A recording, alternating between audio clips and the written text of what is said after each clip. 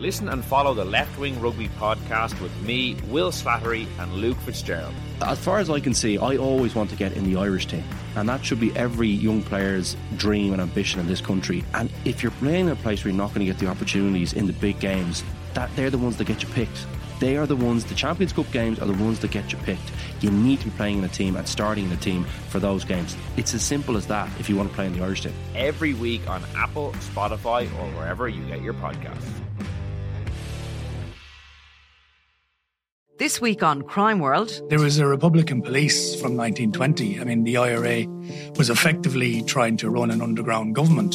And actually, there was a crime wave. 1919, 1920. There's a wave of bank robberies, post office robberies, robberies of individuals, robberies of pubs in Dublin and in rural areas as well. So the IRA tried to actually clamp down on that. They, on occasion, solving bank robberies and giving the money back to the banks. Now, I'm Nicola Tallant, and you can listen to my podcast, Crime World, wherever you get your podcasts. If you like the Indo Daily, you can follow us on Apple, Spotify, or wherever you get your podcasts. Today on the Indo Daily, après-ski. What's next for Gwyneth Paltrow and her brand?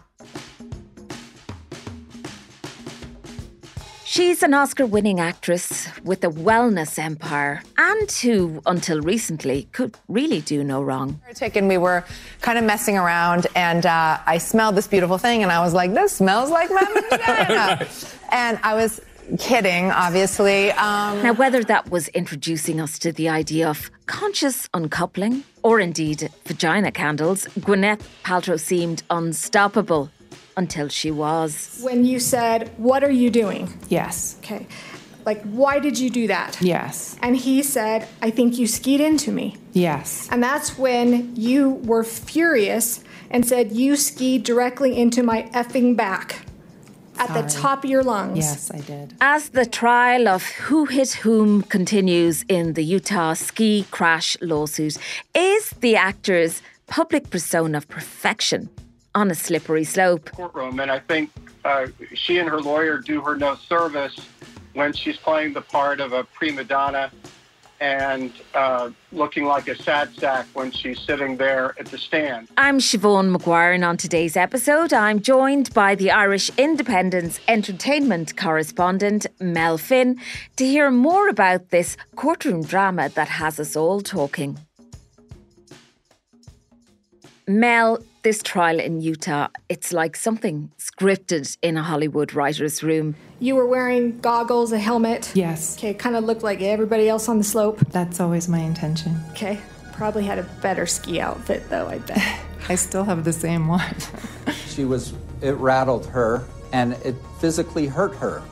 When they were dismissed, they went down to the bottom of the hill. And who was waiting for her? Her daughter, Apple, now 18, then 8.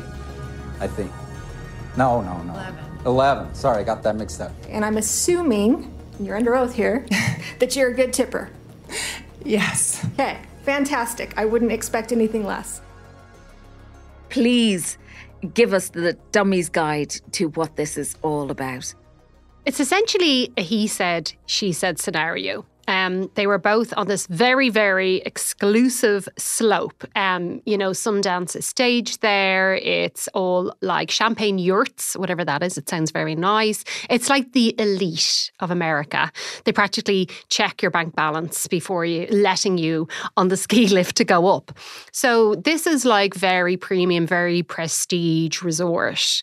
During the incident in question in February 2016, Terry Sanderson, a retired optometrist, he's 76 years of age. So he is suing the Oscar-winning actress for $300,000. At the time of the collision, were you aware of the rule that if you're in a collision, you need to share your name, your contact information with the person that you're involved in a collision with? I don't think I was aware of the rule. Were you aware that there is kind of a rule of common decency to do that? I would not have left the scene without leaving my information, and my information was left. Did you provide that information? No, Eric Christensen, who was the ski instructor with us, said he would leave all the information. Now, it was originally 3.1 million, but the judge would not allow that amount. So it was reduced to $300,000. The essence of the case is that she slammed into him on a green slope, which is essentially like a beginner's slope. But she is countersuing him, saying that in fact he skied into her. So as it stands now, it's a he said, she said thing, and the public are loving it. Nobody's really coming out of this good, are they? No one is really covering themselves in glory here at all. So when she took to the stand, this is Gwyneth, on Friday, she kind of alleges that she thought there was something really untoward happening at the time. You know, she said during 2 hours of testimony, she said, I was skiing and two skis came between my skis, forcing my legs apart.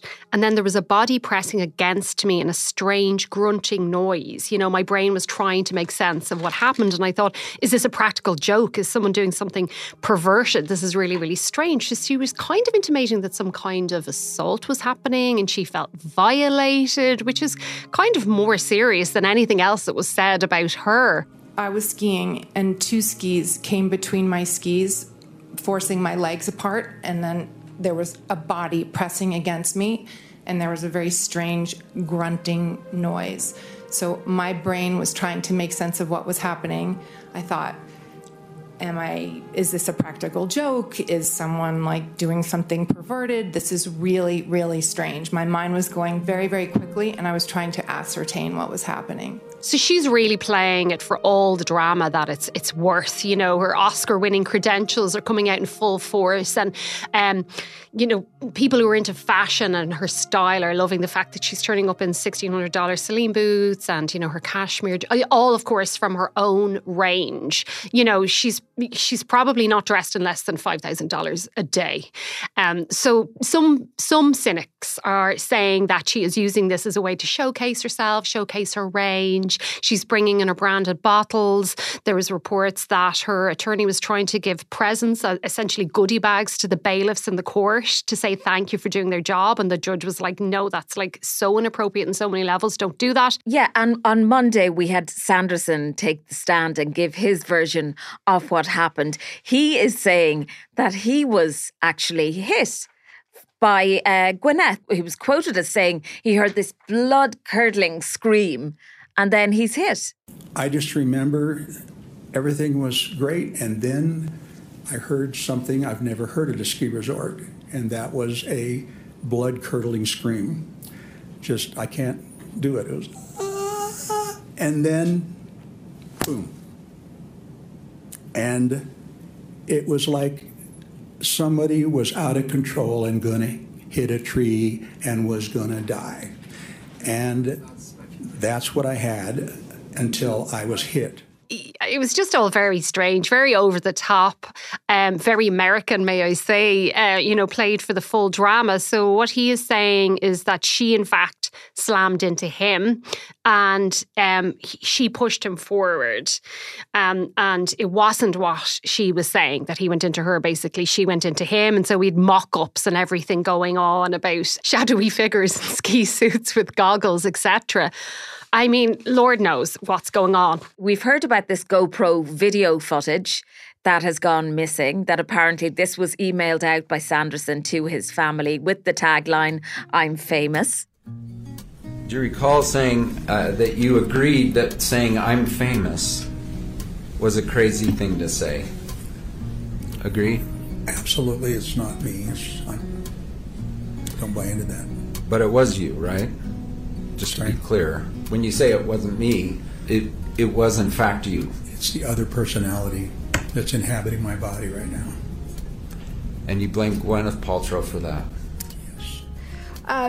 And after you were screaming to him, isn't that when Mr. Sanderson said, I'm sorry, I'm sorry?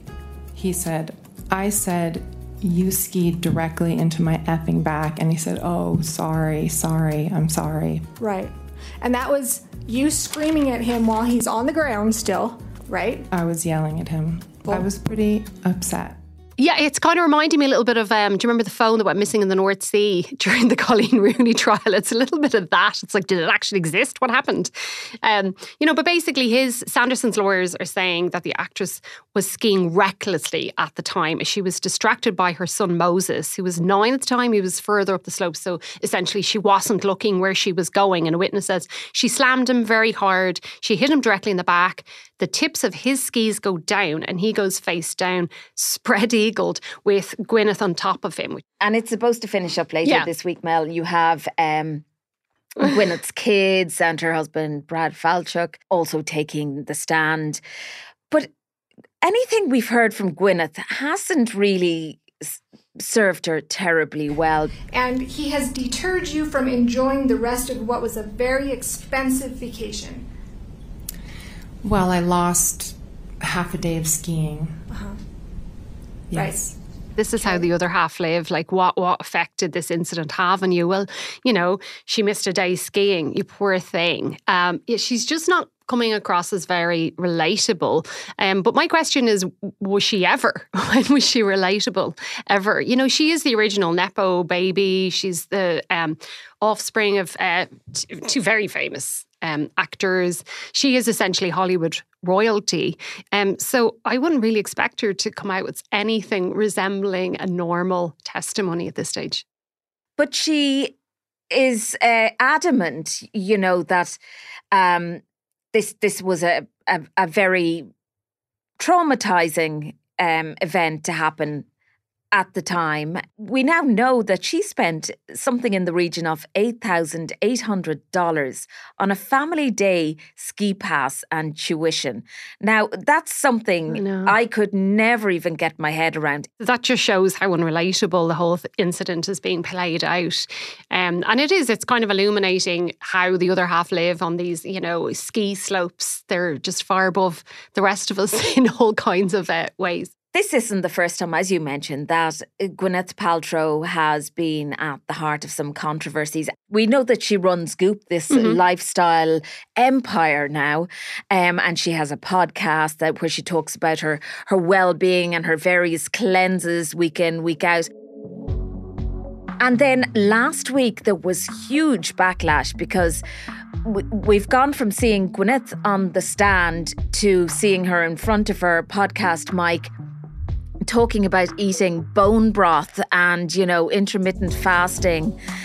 And people simply cannot relate at all. I have coffee, but I really like soup for lunch. I have bone broth for lunch a lot of the days. For dinner, I try to eat, according to paleo. So lots of vegetables. It's really important for me to support my detox. But she also does an hour of movement every day and does dry brushing, whatever that is, spends 30 minutes in her infrared sauna.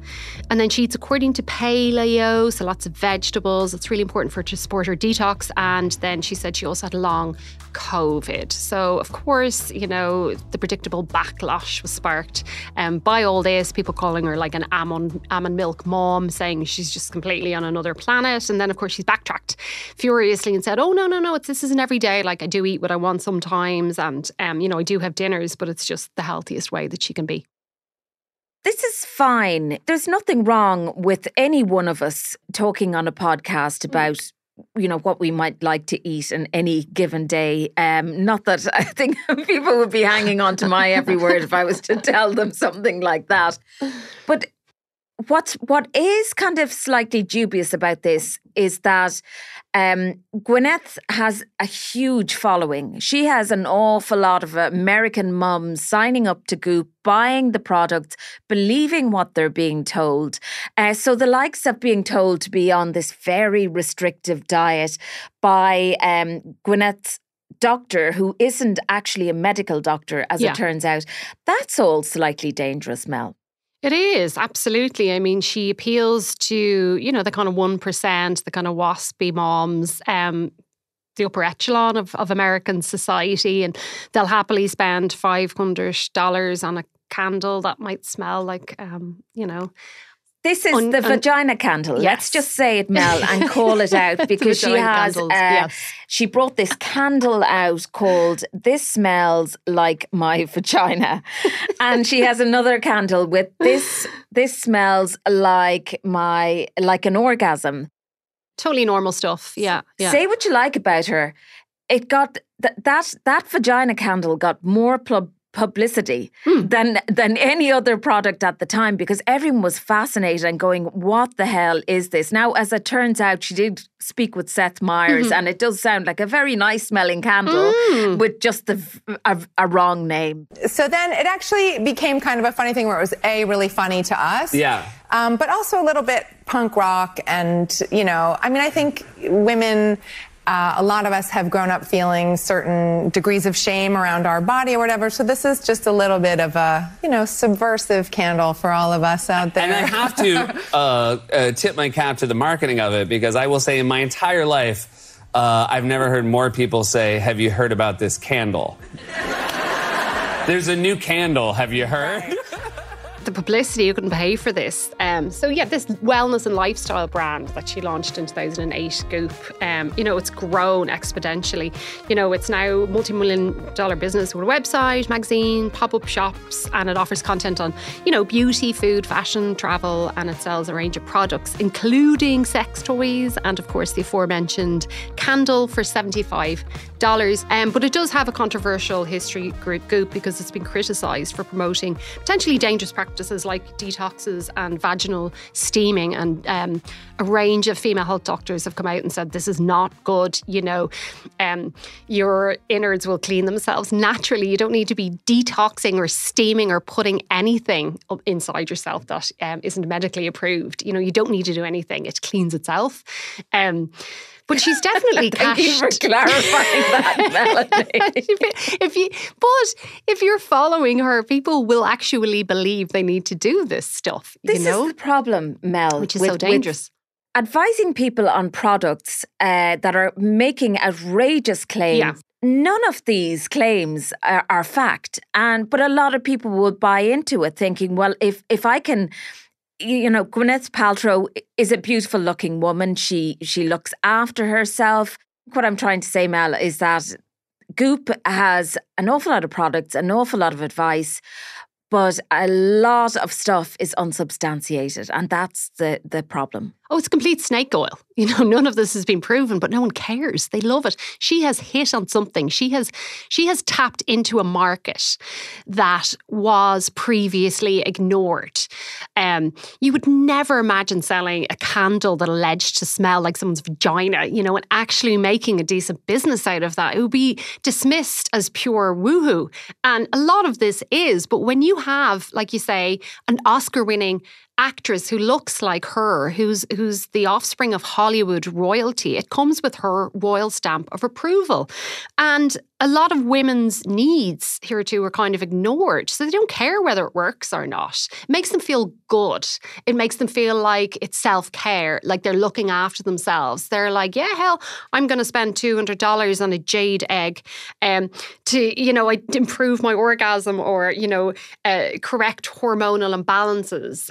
Of course it's not going to do that. It's not going to do any of those things. But, the woman buying that, or the man indeed, isn't going to know that or isn't going to care. It's about investing in an idea, in a dream, and she is the Hollywood dream, essentially. So anything she sells, people are going to be buying. She's a captive audience. Parking Goop for 1 second, I mean, she's given us some incredible phrases over the decades. We had conscious uncoupling when she was divorcing Coldplay frontman Chris Martin. As Paltrow told me just a few months ago. It's not easy to be married for 10 years. Apparently 10 years was enough. The couple said in their Splitsville statement, while we love each other very much, we will remain separate. We are, however, and always will be a family. She split from Chris in 2014, I think, and that was after 10 years of marriage. And she did say about we've decided to consciously uncouple, instead of just saying, we're divorcing. And everyone's like, what does that even mean? It makes, it sounds like two worms decided to part ways or something. And then afterwards, she said, again, she moved to clarify what she meant. She said she knows it sounded a bit full of itself, painfully progressive and hard to swallow, which of course sparked more jokes. And she said that the term was introduced to her by the couple's therapist and as a way to describe an amicable separation and to avoid bitterness. And, she said afterwards in 2020 in British Vogue, the public surprise quickly gave way to ire and derision. And she said the intensity of the response made her bury her head in the sand deeper than she ever had in her public life. So all of this kind of is one of the reasons why we are fascinated by this trial in Utah. And as we mentioned earlier, Gwyneth isn't coming out looking very well. She isn't looking very well in any of this so far. Is she likely to have caused any kind of reputational damage, do you think? It's hard to know at this stage. I mean, I don't really think so, to be honest, because it's not like Johnny Depp, for example, who was, relying on his movie career and it was basically left in tatters for years as a result of this. He lost huge deals with Disney while the controversies were ongoing with Amber Heard. Unlike him, Goop is her main source of business. I mean, people may poke fun at her and be a bit woo-hoo, etc. But unless someone can actually prove she's hugely lying about what happened, and so far that hasn't happened. It's basically a he said, she said thing. Now, she doesn't come across as very likeable because she admitted that the incident happened and she admitted she started cursing. It was like, what the F, you effing hit me, you effing la la la. I get the impression, Siobhan, if it wasn't someone really rich and famous, and she'd just been a bit nicer about it. Jesus, sorry. Like an Irish person would be, Jesus, you'd be apologising even if it was your fault. You'd be like, oh my gosh, I'm sorry about that. I didn't see you there, or I was going too fast, or I was distracted by my kid. You feel like if this had happened anywhere, but in America, in this really elite ski resort, it could have been very quickly sorted, expedited the whole thing by going, oh, Jesus, sorry about that. Give me your details. If you have any medical bills, I'll sort that for you. Like, this should never have gone to court. It's like one of those nuisance things. We're very glad it did, though, because look at us. We're talking about it this morning. So... And a huge thanks to the Irish Independent's entertainment correspondent Mel Finn for joining me today. I'm Siobhan Maguire, and today's episode of the Indo Daily was produced by myself, researched by Saoirse Mulgrew, with sound by John Smith. Archive clips from Sky News, Washington Post, CNN, NBC, BBC, ABC News, Reuters and independent.ie. If you enjoy the Indo Daily, don't forget to like, follow and leave us a review.